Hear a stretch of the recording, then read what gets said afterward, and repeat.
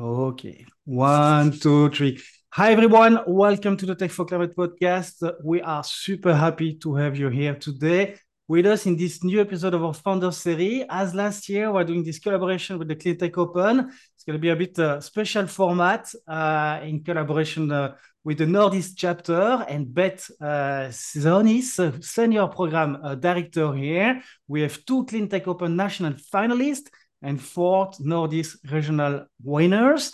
So already all of you guys, congrats. We can't wait to hear a little bit more about your story, what you're doing. And what I propose is like, we're going to start with you, Beth, for this first part of the interview. So Beth, maybe you can tell us a little bit about the Cleantech Open program. How does it work? If you can give us a 30-second introduction. Of course, I'd be glad to. And thank you, Guillaume, for this opportunity. So, Cleantech Open is a national accelerator. It is the world's oldest and largest startup accelerator for clean tech startups. The Northeast region is what I run, and that spans now from Eastern Canada to Virginia. And the accelerator is run in the Northeast by NECEC, the Northeast Clean Energy Council. And just so you know, the Northeast region now spans from, as I said, from Eastern Canada to Virginia. NECEC leads the just and equitable transition to a clean energy future and a diverse climate economy. But I just wanted to make a quick comment about what it is. So the accelerator is like a mini MBA with expert mentoring and lots of professional networking and connections. Happy to tell you more. Yeah, definitely. I love to dig a little bit more and to kind of understand, and for the audience here, and all, especially for the founders listening to this episode.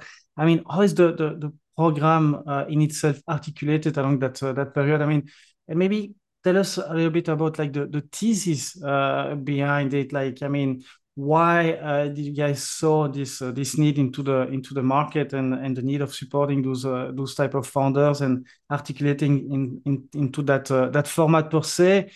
I mean, who should come and pitch you, and for who does it fit? Of course. Okay, so that's a lot of questions all together. Exactly. So I can tell you that we really have in the Northeast region, we think in terms of three broad things, three broad areas where we're making a positive impact, and our kind of why is about combating climate change, growing the green economy, and driving environmental equity. In terms of who should participate, we are always looking for the next generation of emerging clean tech startups to join us. And so for people who are out there who are interested, our sweet spot is startups that don't yet have equity funding or revenue. You should have a solution that can benefit the environment. There should be two of you on a team that can participate, and you should be serious about commercializing your technology, and you should be ready to work hard. This is a rigorous program. As I said, it's like a mini MBA with a lot of exercises, a lot of work that will really enable you to propel forward relatively quickly. That sounds very exciting. So, do you have any like criteria maybe in terms of impact? Do you how do you measure impact for all of those companies? I mean, what is the process and the framework? Maybe do you rely on like a team of scientists, or it's too early stage, but you guys assess that in a different manner? Tell us a bit more about it. Of course, I'm happy to talk about impact. That's one of my favorite topics.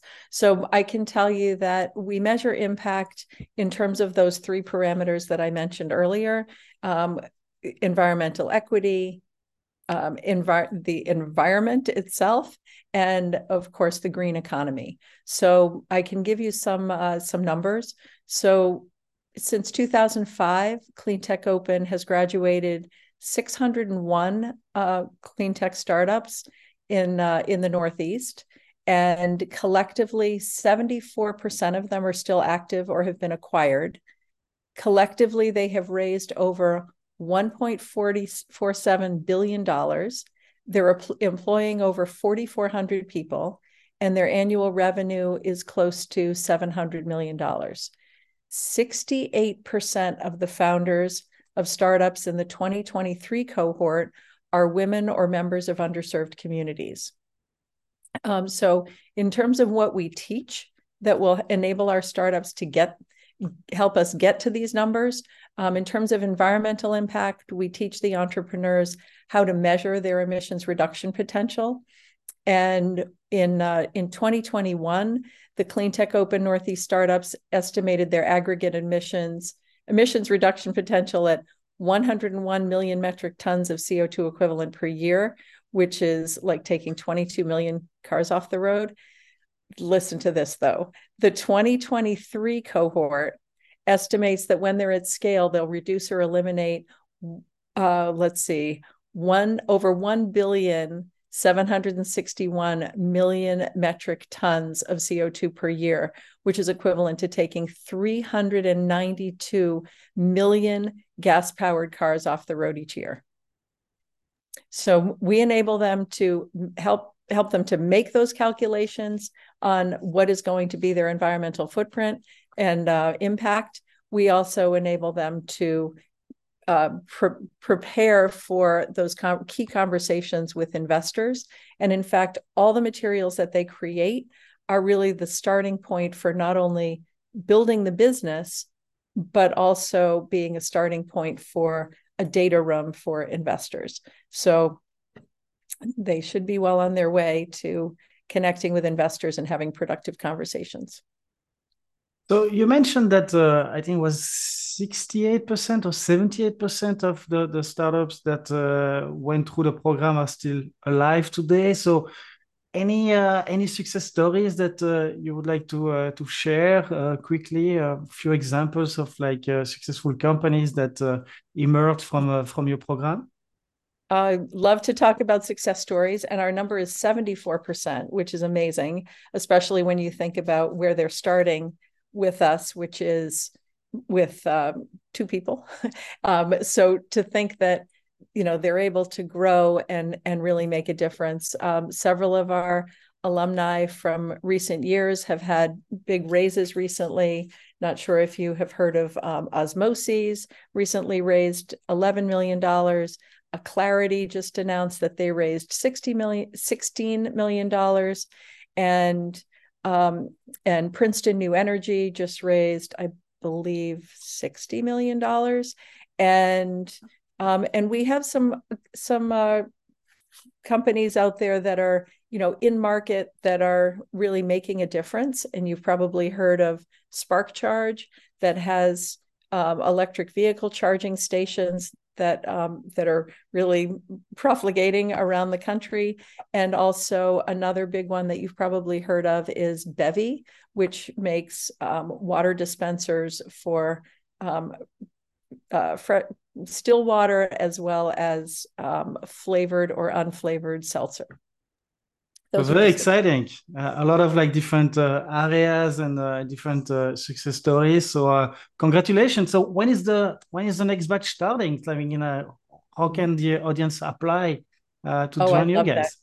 Love that question. So in the early part of 2024, we will be holding kickoff events around the region and virtually to encourage folks to apply. Applications will be due in mid-April, and we will get started again in mid to late May with the 2024 cohort. So we're excited to see who emerges. And there is also something else which is exciting, which is that this year, Cleantech Open Northeast won a prize from the Department of Energy for direct air capture. So we will be running a direct air capture academy in 2024 with some early stage startups in that category as well. Fantastic. Sounds very promising. So next year we'll have different, also do the DAC companies on the show, hopefully. So that's very exciting. So thank you so much, Beth, for presenting and sharing all of those super interesting details about this amazing program that we are so happy to support. I believe you have to go, you mentioned, or you're going to stay during the rest of the episode? I might stay for a little bit just to hear some of the comments. Fantastic. Yes. Okay. All right, guys. So now we're going to start with Shiv and active surfaces. Thanks for having me. Shiv ready? You're welcome. Welcome. Yes, Beth. You a quick question. Can I delete something that I said? Yes, we can. If So you can mention that to me, maybe via email later, like this for the editing, I we'll can do. paste that in Okay. the. Okay. Yep. Thanks. Bye. Fantastic. All right, Chief, it's your turn. I'm excited. Let's jump into it. Welcome to the show. So, in 30 seconds, if you can maybe give us like to the audience an introduction about what you guys do with active surfaces. Yeah, of course. And thanks for having us. So I'm Shiv, one of the co-founders of Active Services, and we reimagine solar in the built environment. An interesting notion is that solar is the most distributed resource around the world, but access to it is often not. My family grew up in a rural village in India, and my grandma's house, which I spent a lot of time in, the roof is made of straw and clay. And that building, like a lot of the buildings around the world, weren't really designed to handle the weight of solar today. They're heavy, they're encased in thick glass, and they require structural support. So if we want to truly decarbonize our planet and accelerate solar, we need to get to the point where we can put it literally anywhere at an affordable cost. And this is why top researchers at MIT have spent a decade developing a flexible, lightweight alternative, something designed for the built environment. If you're on the video, you can see a plastic and a fabric form factor. This MIT developed IP enabled us to print solar cells 120 times lighter. You can wave it around, you can crumple it up, you get the same power for the same area. And we use domestically sourced materials and manufacture it here at home. We're targeting the built environment. We can prefab materials, but the initial form factor is kind of like a yoga mat, like a solar yoga mat. The founding team is myself. I'm an MSMBA from MIT with experience from Exxon and the DOE, and my co-founder, who's a PhD, that was one of the researchers. Our advisors include Nobel laureates, multiple-time deep tech founders, and roll-to-roll manufacturing experts. So definitely super interesting. So my first question for you, Mhm. Shiv, would be like, I mean, what is your go-to-market strategy? And when you start to acquire this market, I want to understand like how you're gonna manage the logistic chain and production manufacturing chain behind that. If you can tell the audience a little bit more about it. Yeah, it's a great question. And as a business guy, that's what I spend most of my time thinking about. So the form factor is kind of relatively novel, right? Because we're used to these glass panels in a 1 by 2 meter glass container. So we needed to target a market where you had an unfair advantage, where someone absolutely needs your product, and where you can scale to the gigawatt scale to large manufacturing capacity as fast as possible. And there's a couple of places that make sense, but the one that stood out to us the most is low load commercial warehousing, specifically buildings in the US where you can't handle the weight of solar without reinforcing the building.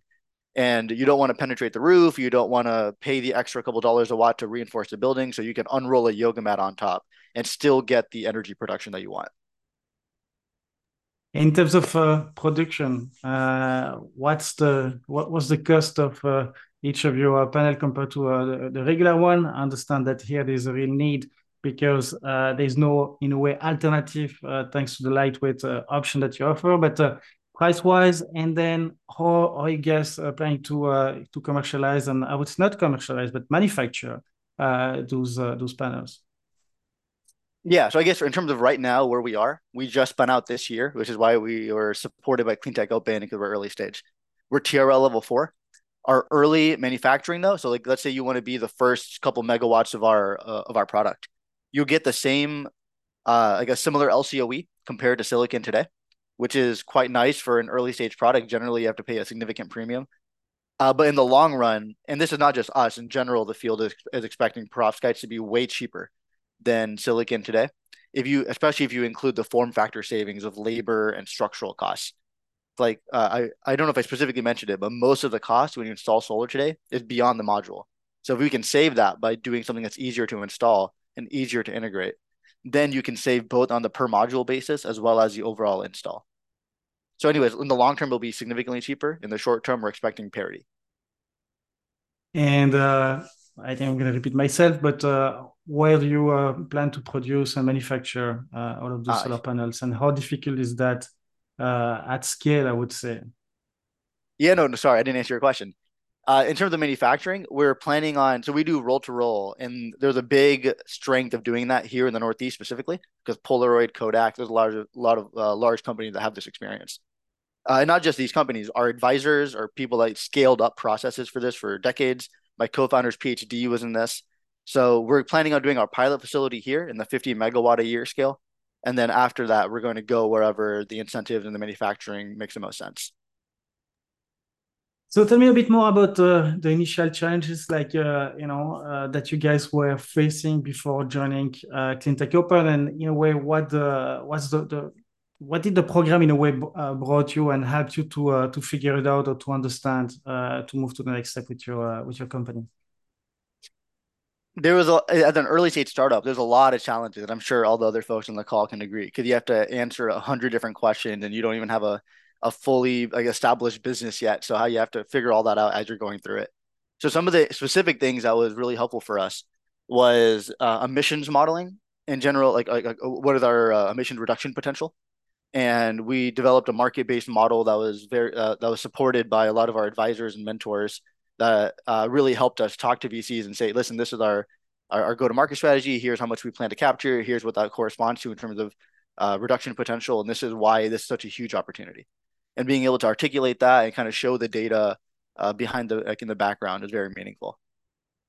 We also and this is I guess more standard early stage startup stuff, but we're hiring a ton and we're building out our network. And I think that requires a lot of support in terms of like even dumb questions like where how are you doing your benefits, or how are you structuring your letters? Like there's a lot of like generic operations things that are just really nice to lean on or lean on a community for, which was helpful for us. So overall, positive experience with Cleantech Open. Highly recommend. Yeah. Fantastic. I'm sure Ben's going to be super happy to hear that again. So what's next for you guys? Next is we're wrapping up our funding round, hopefully in the next few months here. And then we're hiring people like fire right now, all PhDs that are in device engineering or spectroscopy. We're building a lab space here in the greater Boston area, and we're starting to nail down our tech milestones. So it's all tech development, hiring, and lab space focused. Any specific asks for the community of founders, investors, or experts listening to the show that you could benefit from? Yeah, the thing I've been thinking about a lot is built like to help reach net zero. A lot of people, and not just us, like not just every startup here, but also in the greater climate tech community, is going to have to build like real things, whether it's on the energy generation side or transmission or carbon capture. There's a lot of different technologies that need to exist that don't exist right now, and that requires physical assets. And building anything is hard. So we think that we would love support on the like smart people that want to help us develop our biz dev strategy or help us develop actually the physical technology.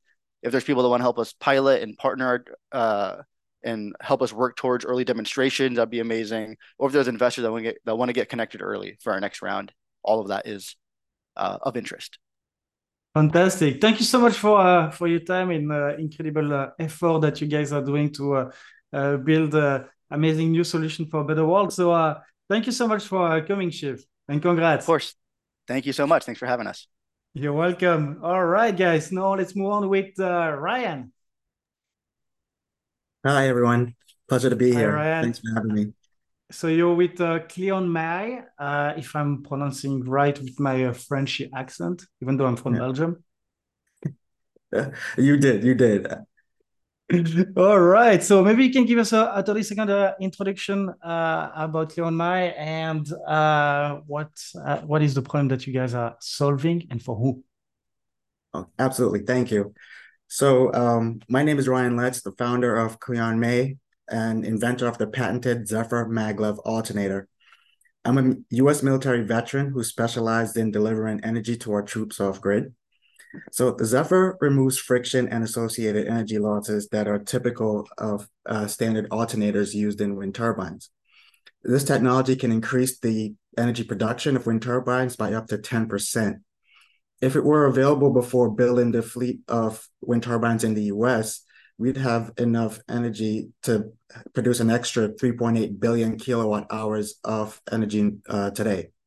That is enough to power over 357,000 homes and eliminate 2.7 million tons of greenhouse gases annually. So wind turbine rotation is converted to electricity by the alternator. The problem is that the bearings, gearings, brushes, and shaft of wind turbines grind and cause friction and heat, which shortens the equipment's useful life and saps energy that could be converted to electricity. even with costly maintenance, such as checking the gears and changing lubricant, some alternators wear or burn out prematurely, requiring expensive repair or replacement.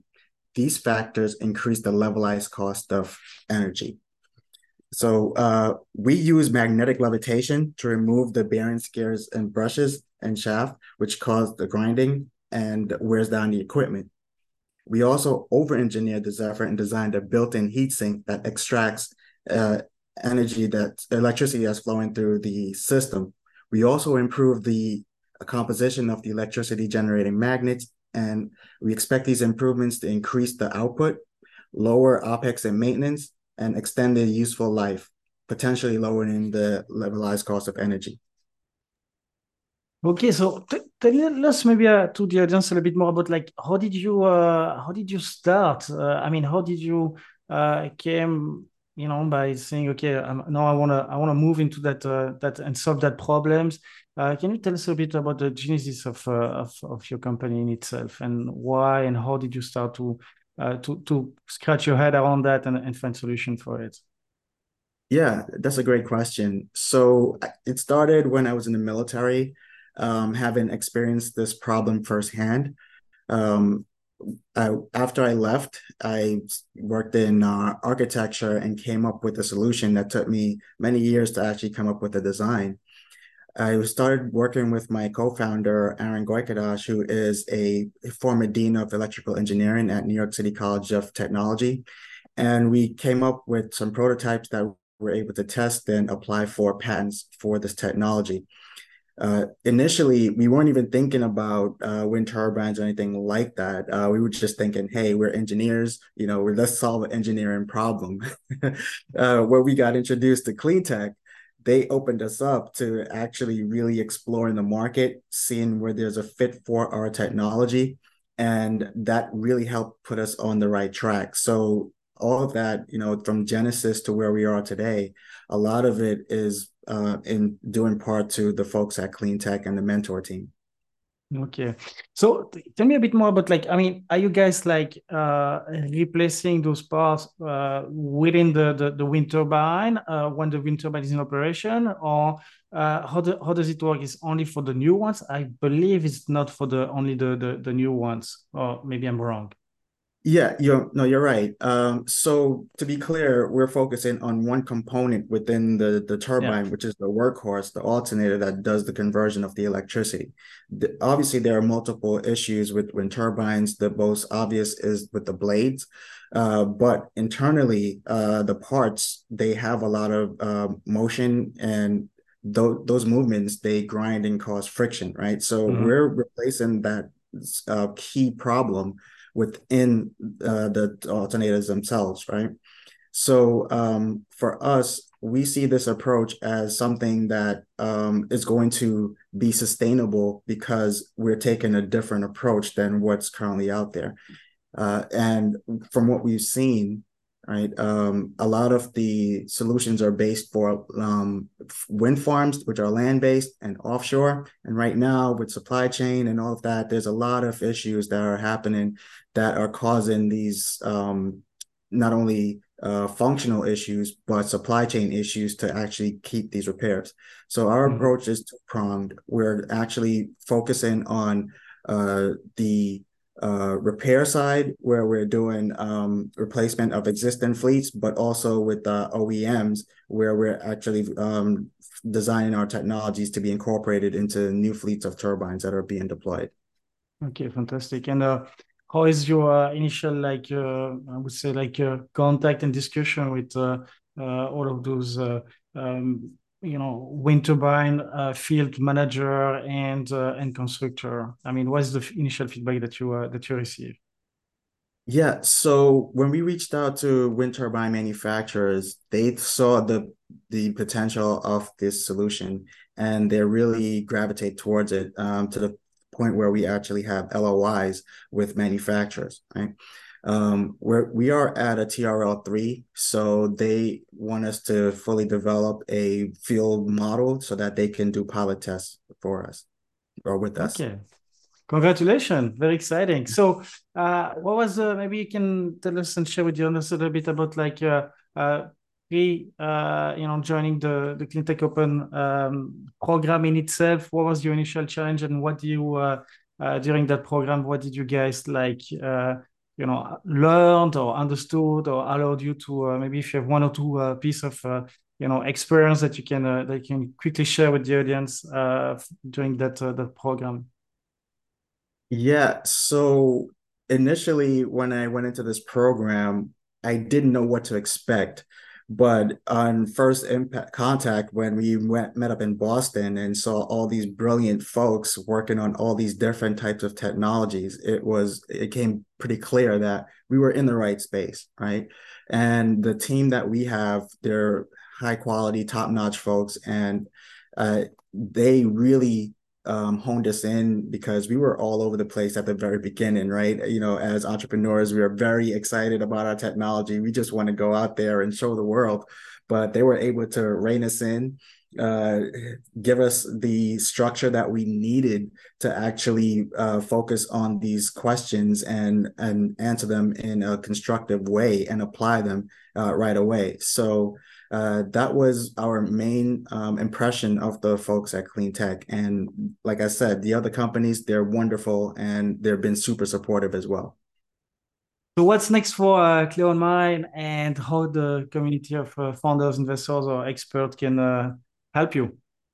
Yeah, so what's next for us is to actually do our initial raise. A lot of this has been self-funded, so for any investors out there, you can please reach out to us. We're also looking for lab space. We're at a TRL3, so any folks that see the potential of this technology, such as developers, OEMs, we're happy to work with you to take this to the next level. All right. Thank you so much for everything that you guys are doing. Sounds very exciting. And thanks for coming on the show, Ryan. Thank you. Thanks for having me. You're welcome. And congrats on being part of the finalists as well. So let's move on now with Ed and Apply Energy. Great. Glad to be here. So we're Amply Energy. We help HVAC contractors sell more heat pumps. Switching to heat pumps is a radically more challenging job for HVAC contractors. Most jobs they've seen for decades are either service calls or tune-ups, a box swap. They basically go in, they take out the old furnace, they put in a new furnace that looked identical, but just 20 years newer. Moving someone off fossil fuels onto electric heat, much more complicated problem. And so we built software that makes that design process, paperwork, rebate management, much easier. Okay, so tell us a bit more about it. Like, how does it work, and maybe like how did you come up with that problem that you saw in the market and you wanted to start to fix it? Yeah, it was the intersection of a problem and breakthrough in technology. So 2-3 years ago, Apple started putting pretty good high power LiDAR on the back of all their Pro products. So whether it's an iPad or an iPhone. That has led to an incredible ability to just on off-the-shelf software scan rooms and homes at an incredible level of detail, which lets you get accurate measurements, all sorts of helpful information. So that's been a breakthrough on the tech side. On the problem side, any good HVAC system design starts with an accurate heating and cooling load calculation. And that is based on the footprint of the home, as well as the material that's in the walls, how it's built, all that sort of stuff. And so we're building software to bring the breakthrough in hardware together with this acute customer problem, such that we can make the experience of doing the load calculation, designing the system, communicating that system design to the homeowner, to the install team, to the government and utilities that are running the rebate programs. We make all of that much easier. And that's how we got to this. We were actually in the space acting as general contractors for home electrification projects. We were working with homeowners to do solar, EV chargers, batteries, heat pump hot water heaters. And we saw this acute problem ourselves. So we started building simple software that made it easier for us. And we quickly realized that was the real opportunity. Fantastic. And tell us a bit more about like on the user experience side of it. Like, how does it work? I mean, you guys work directly with the manufacturer or the installer, or is it like the homeowner who needs to download an app or join your website? I mean, tell us a bit more like the whole process and your secret sauce there. Well, I wouldn't tell you the secret sauce because that would be a bad idea. But the experience is, so the customer for us is the installer. In particular, the comfort advisor at the HVAC company, that's typically what the salesperson is called. They're in the home, they have an iPad in their hand. As they park their truck, they open up our app, they enter the customer's address. And from that, we pull in real estate data. That's a great starting point. Square footage of the home, what's the existing HVAC system that's in there, some of the stuff that you'd see on Redfin or Zillow about a home, but just the stuff that's like very relevant to the HVAC installer. They walk in the home and then they basically have a great consultation with the homeowner like they typically do. But instead of pulling out a laser tape measure and writing down hand notes and taking a bunch of random photos with their mobile phone, they're run through a very streamlined workflow that's in our software that involves occasionally stopping and say, hey, homeowner, instead of to take measurements, I'm going to scan the room. They stand in the center, they spin around. In about 10 seconds, they have all of the measurements and they have the load calculation. And the homeowners love it.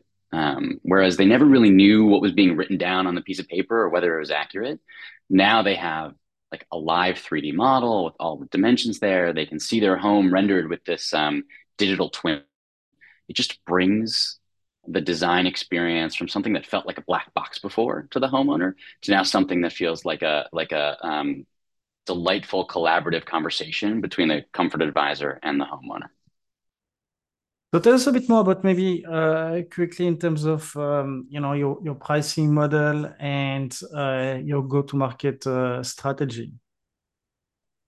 So the go-to-market strategy is basically twofold: direct sales and channel partner sales.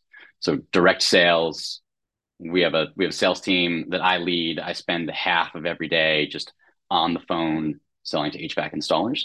And then we have channel partners and are trying to build more channel partners. So these are folks these are organizations that are incredibly powerful in the space.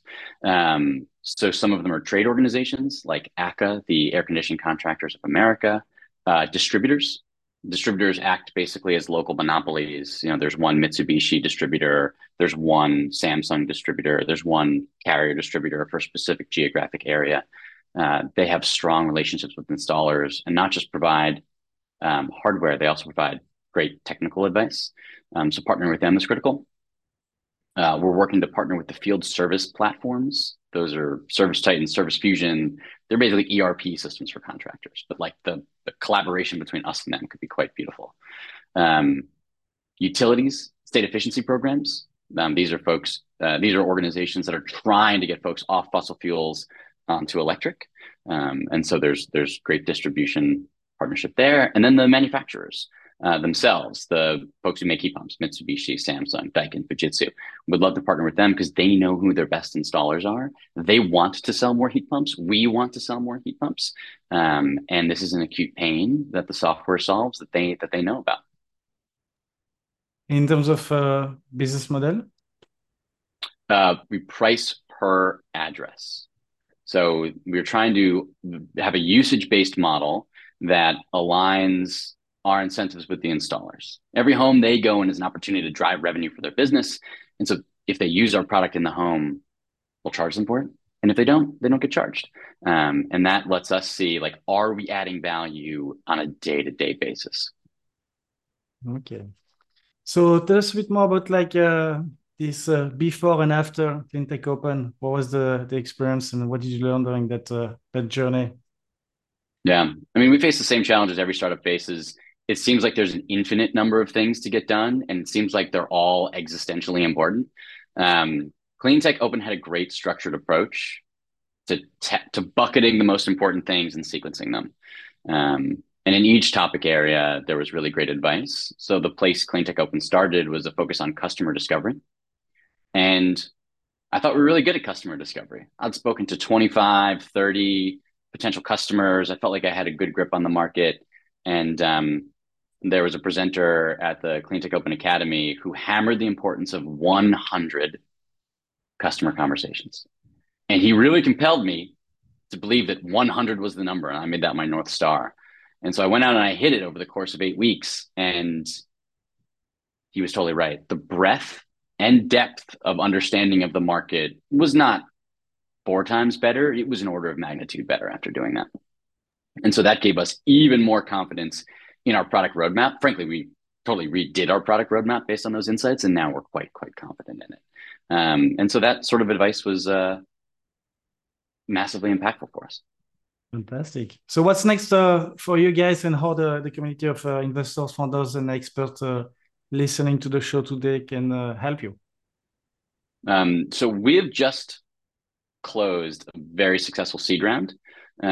So we have plenty of runway, and we're hiring team members, and that's awesome.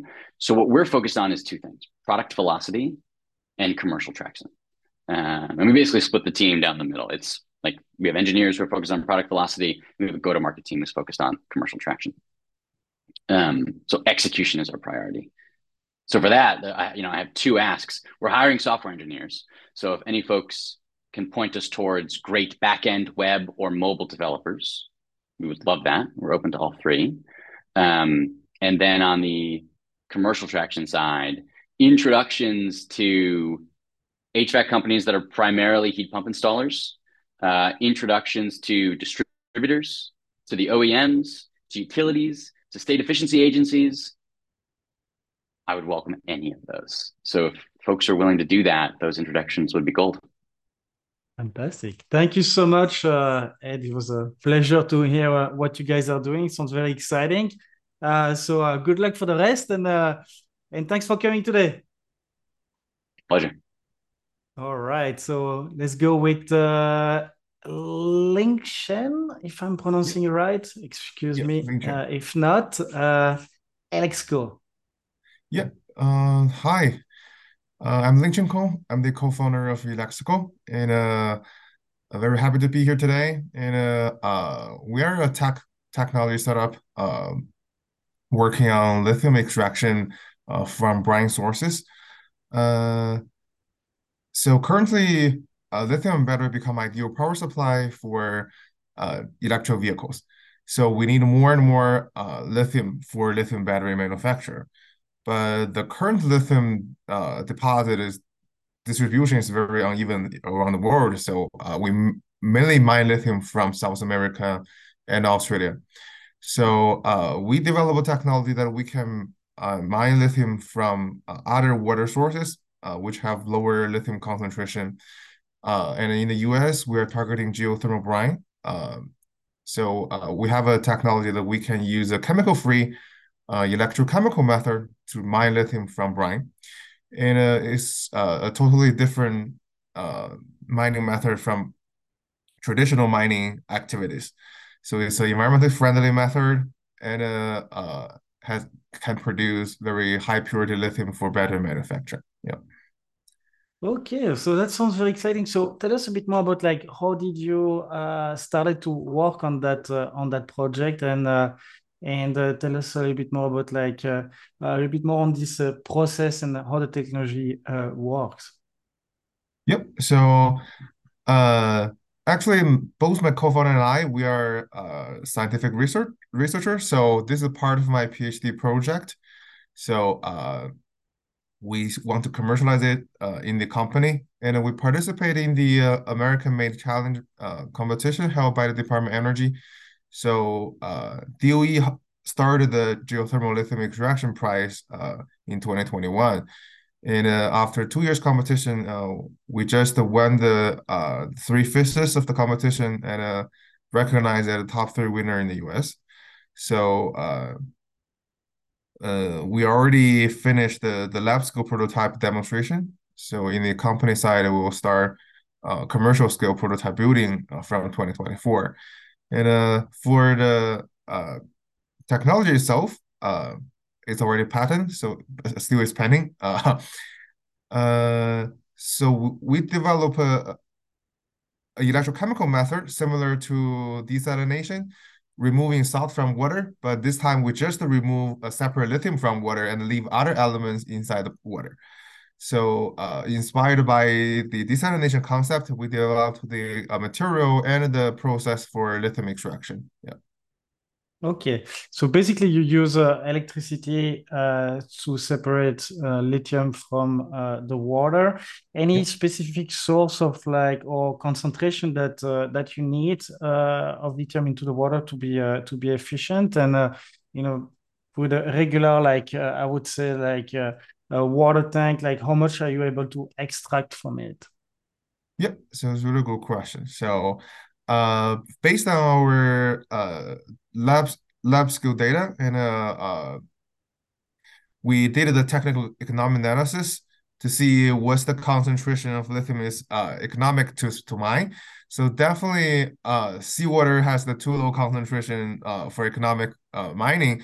And so from our analysis, the lithium concentration has to go to over hundreds of ppm, with hundreds milligram per liter concentration to be energy sufficient and economic.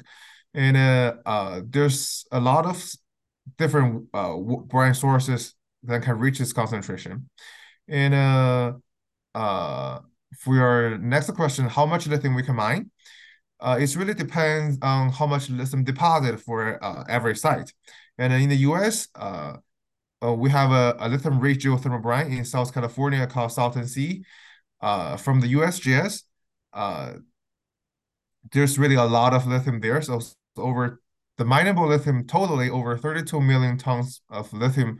So it's definitely will be a very huge supply for lithium manufacturing. Yeah. Mm-hmm. And that's only one side. I mean, like if you look at the states in general, like how do you have any idea of like how much I mean how many areas and how much you could potentially fitting into the 100 milligram per ppm you said that could fit your thesis. So just to understand a little bit for the size of that potential market in the US side. Yep. So the market is huge actually. So we are how to say so only about 0.1 million tons of lithium can power over 50 million electric vehicles. So based on the current lithium price, so about 0.1 million tons lithium can make over $3 billion revenue per year. So we are replacing more and more electric vehicles in the coming years. So the market is still huge. And for, as you mentioned, how many sites we have, definitely will target lithium rich brine at the beginning. So there's a lot of lithium rich brine all over the world. There's several in the Europe, Germany, UK, and also several in Canada and the US. And also some brine sources, even surface water from China and South America, they also can be applied with our technology. Yeah. Mm-hmm. Okay, very interesting. And how invasive it is in terms of like the infrastructure that you understand, I mean, that you foresee at scale for the local environment in itself. I mean, I guess like those sources are probably in natural preserved areas. So we also understand that it's different than mining because you don't move all the dirt from the ground and the rocks and start to apply chemicals around, but you still need to have a space, how large it is, and how do you guys make the water circulating back into the environment? I mean, do you guys have any already like insights on that? Yep, that's a really good question. So we will not be the brine owner. So we will partner with the brine owner. So in the US, we target on geothermal brine. So we will partner with the geothermal power companies. So they will extract the brine from underground first and use the heat to power for the electricity generation first. And they will take care of the brine extraction and the brine injection back to the ground. And we will do lithium extraction after power generation, after the brine is cooled down. It's already the waste for power generation. And for other brine sources, we have to partner with the brine owners. So as the technology provider, because current mining companies are also looking for technology replacement to use more environmentally friendly technology or novel technology to get lithium mine. Yeah. Okay, fantastic. Very exciting. What's next for you guys? I mean, now that the lab phase is almost complete, your IP is about to be granted. So what's next for you in terms of like a pilot? And what's the scale of that pilot that you guys are seeing? Yeah, that's a really good question. So in 2024, our company R&D center will officially launch. So so we are also recruiting right now. So we are looking for a chemical engineer who has experience on electrofabrication, and also process engineer who has experience on electrochemical water treatment. So we will start commercial scale prototype building in 2024, and we have connections with water treatment facility manufacturer to build our the first large prototype. And we plan to have the first large prototype has the capacity of about 10 tons of lithium capacity per year. And it's easy to be duplicated for a real plant. And we will start build a real pilot plant, a real plant as somewhere in US, probably in late 2025. Yeah. Okay. Last question, maybe on the financial aspect of it. I mean, how do you guys plan to finance your capex? Because in the climate tech companies, when hardware is involved, it's always like a little bit like the scarcity and the challenge for founders to go to the next step. And what is maybe your business model? Are you guys, if you can maybe tell us a bit more about that? Yeah, no problem. So currently we are funded by federal grants, and we will use the grant for the first prototype building. And we already contacted several investors. So we will start to raise fund in about mid or late 2024. And for the seed round, probably the large seed, because as you mentioned, so we are a kind of infrastructure side. So we need a little bit more capital cost. But what we design is a modular device, so similar to desalination system. It's easily to be expanded or built based on different water capacity. So it can decrease a lot capital cost to build a real huge plant. And for the first plant, based on our previous experience on water treatment plant, it will cost about $5 to $8 million to build the first plant. Yeah. So we will start using VC funds to build the first pilot plant.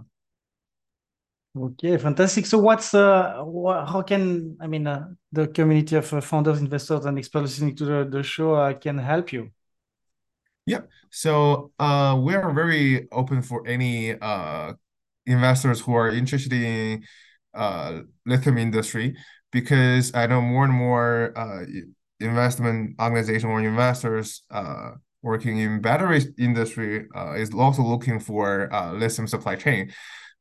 So if there's any funding sources or investors are interested in, I'm very happy to be connected and talk about future opportunities. Yeah. All right. Thank you so much, Ling Chen, for all the amazing work that you guys are doing to clean up the lithium world. So thank you so much, and definitely again, like everybody here, happy to follow your next adventure.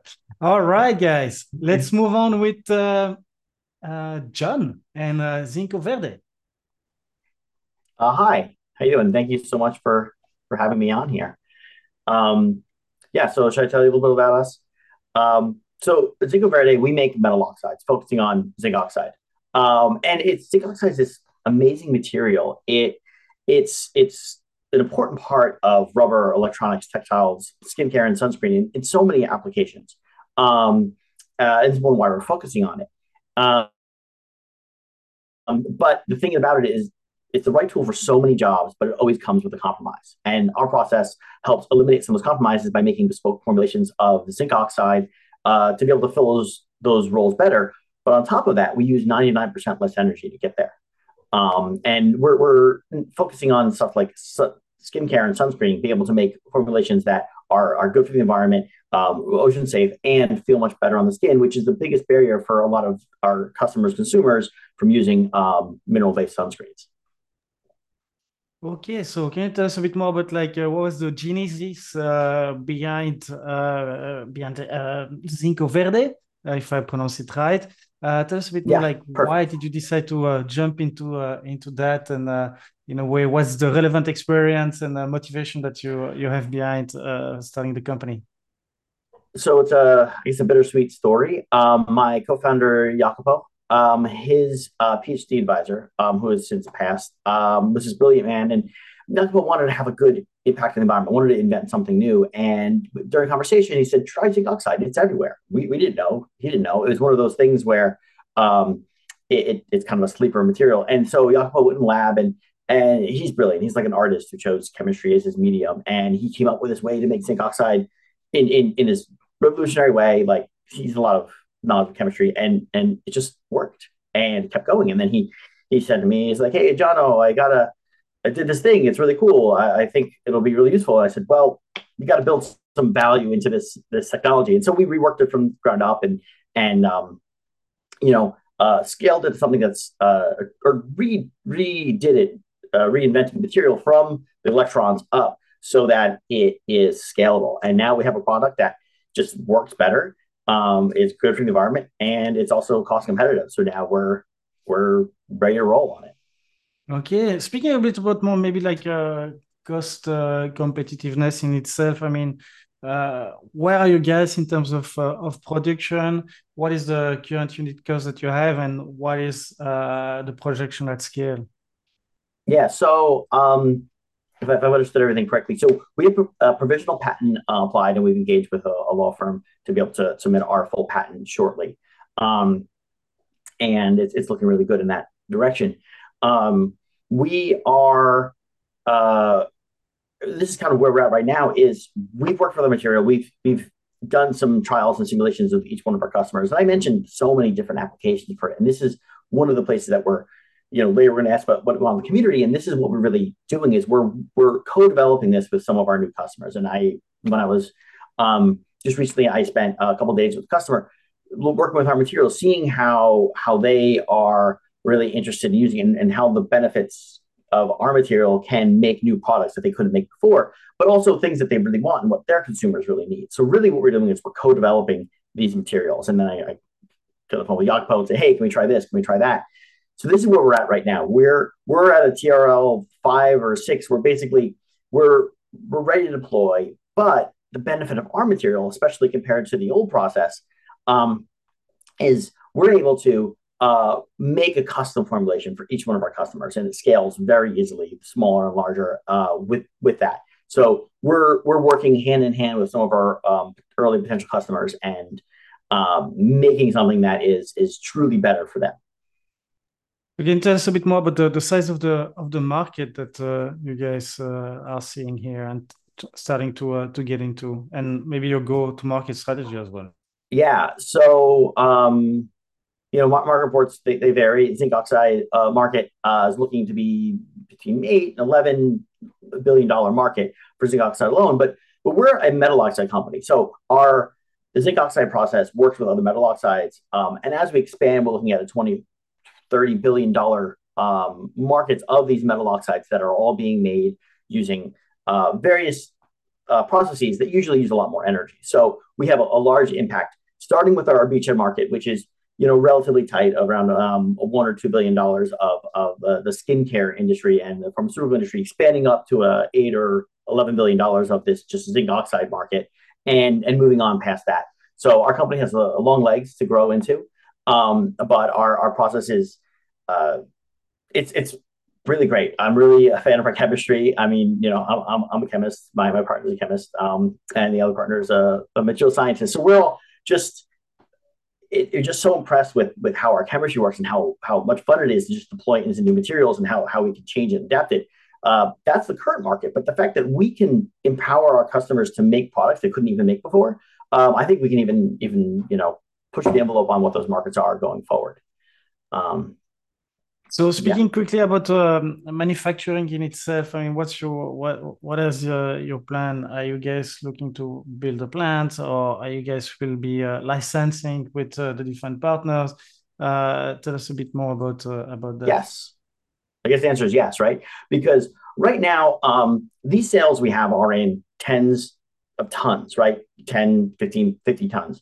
And so early prototypes are maybe 100 kilograms, 200 kilograms. So we're looking to build this like prototype lab, this pilot lab, which is pretty significant compared to our laboratory, but it's building this small production facility to get our customers to be confident with our material. And then once we have a certain amount of confidence or orders from our customers, then we can go and we can use some of this contract manufacturing. And as opposed to the current methodology that zinc oxide is made right now, where you have these like really unique kilns where they're boiling zinc metal. Our stuff is made with more standard equipment that can be easily scaled up, or off the shelf stuff that some of these manufacturers can do. So once we have larger relationships, we're able to deploy contract manufacturing more efficiently. But as for now, since we're pretty early and we're looking for our first paying customer, we have a lot of interest.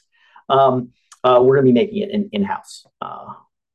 Fantastic, very exciting. So tell us a bit more like the before and after Cleantech Open. How did the program work for you? What was the experience? Cleantech Open. What did you learn during that program?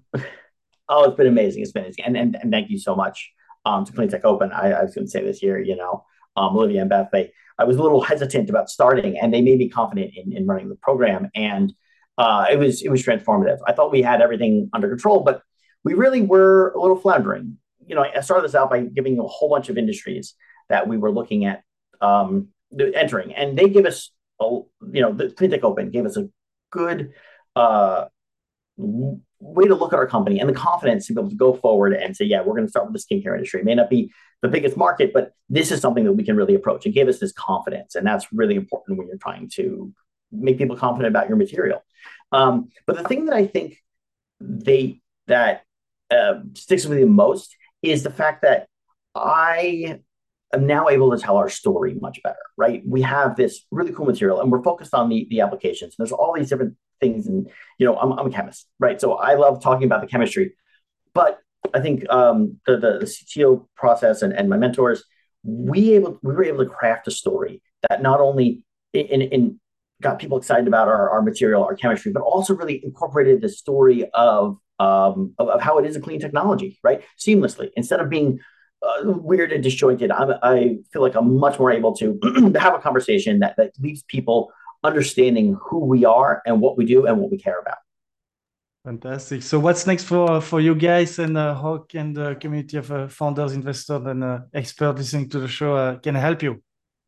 Yeah, I mean, we're ready to grow. We need to grow in every area, right? We're looking to expand.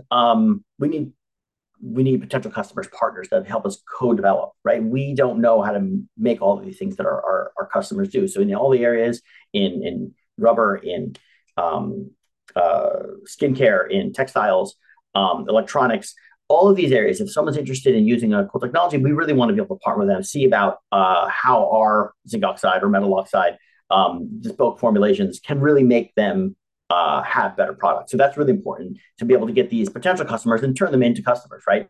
But on top of that, continuing with the revenue stream, we're really looking to expand our effort. We need to expand our team, find people that do know these industries better than I do, better than our team does, people that are really familiar with it and can lead us, can bring us in and expand our team to this more professional way of getting out to these customers.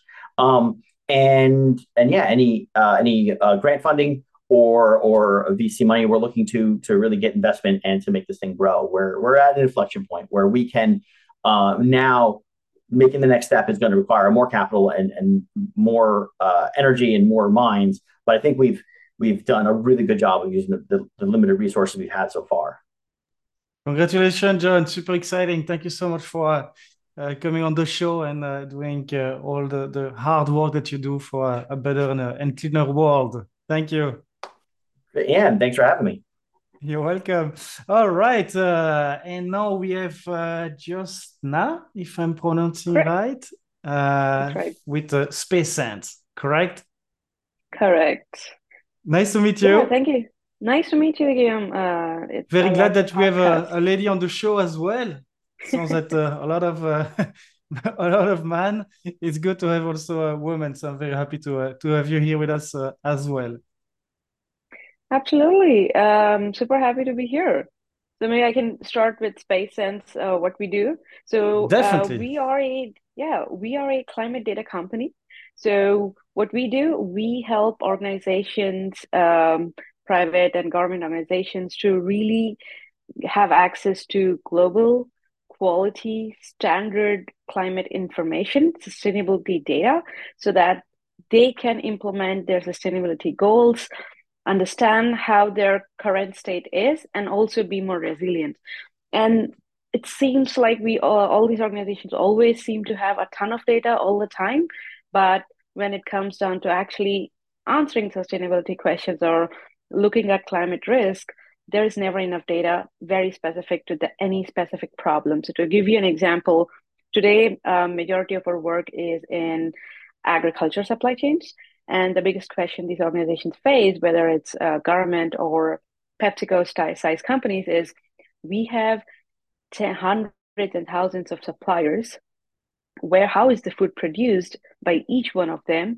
How have they been doing that? How does that affect their sustainability goals? And how can they support this partners in their supply chain to become more sustainable? And at the same time, given the climate risk, there is no single solution for all of them. Every solution is very localized and it's unique to that region, that climate challenge, to say, because you have this specific climate challenge, first, depending on where they are and what they're doing, what is the specific climate change they face? Once they know that, how do they support them? How do they reduce the risk? How do they help them become more resilient? All of that requires very specific type of information, and to have something that is possible and at the operational scale across the world, that's where we come in. And the biggest secret sauce of how we are able to do it is through our technology in combining machine learning and satellite data. That's our secret sauce in actually enabling that, because I think there are definitely many different ways of collecting this information, be it sending people locally, asking suppliers, putting IoT devices, sending drones. The challenge with all of them is, if you don't have standardized global scale information, you cannot put the full picture together. And if you can't do that, you cannot provide reliable solutions. So that's what we do. Today, I think we are a 4-year-old company. We started in agriculture. And with Cleantech, our biggest goal was to understand how to go beyond agriculture, because our technology enables us to provide very unique solutions, but it's one part of a much bigger puzzle. Like, it's one piece of a much bigger puzzle. So for us, it made more sense to provide that same piece to more organizations that need similar information but slightly different insight or slightly different level of granularity or slightly different use case. So that's where we felt Cleantech Open could help us. Okay, so tell us a little bit about the data sourcing that you have. I mean, how do you pull all of those data from where? I mean, you mentioned like satellite data, other data. How do you ensure the accuracy of those data, and what are the type of reporting that you give? Yeah, so the data, we have been trying to be very flexible, and that's also a part of our internal data engine that we have built. With these satellite data sets, there are both private companies through whom we source it, public companies through whom we source it, and the biggest challenge there is, I mean, there is all of them are their own sensors. The work we do is really putting them together, making it standardized. The insight should always be reliable irrespective of what my source of underlying data is or what my source of underlying satellite information is. So that's the work we do with our algorithms. And the kind of reporting we do today for agriculture, there are two types. One, that the ones that support regenerative farming, more towards supporting scalable advisory for sustainable agriculture practices.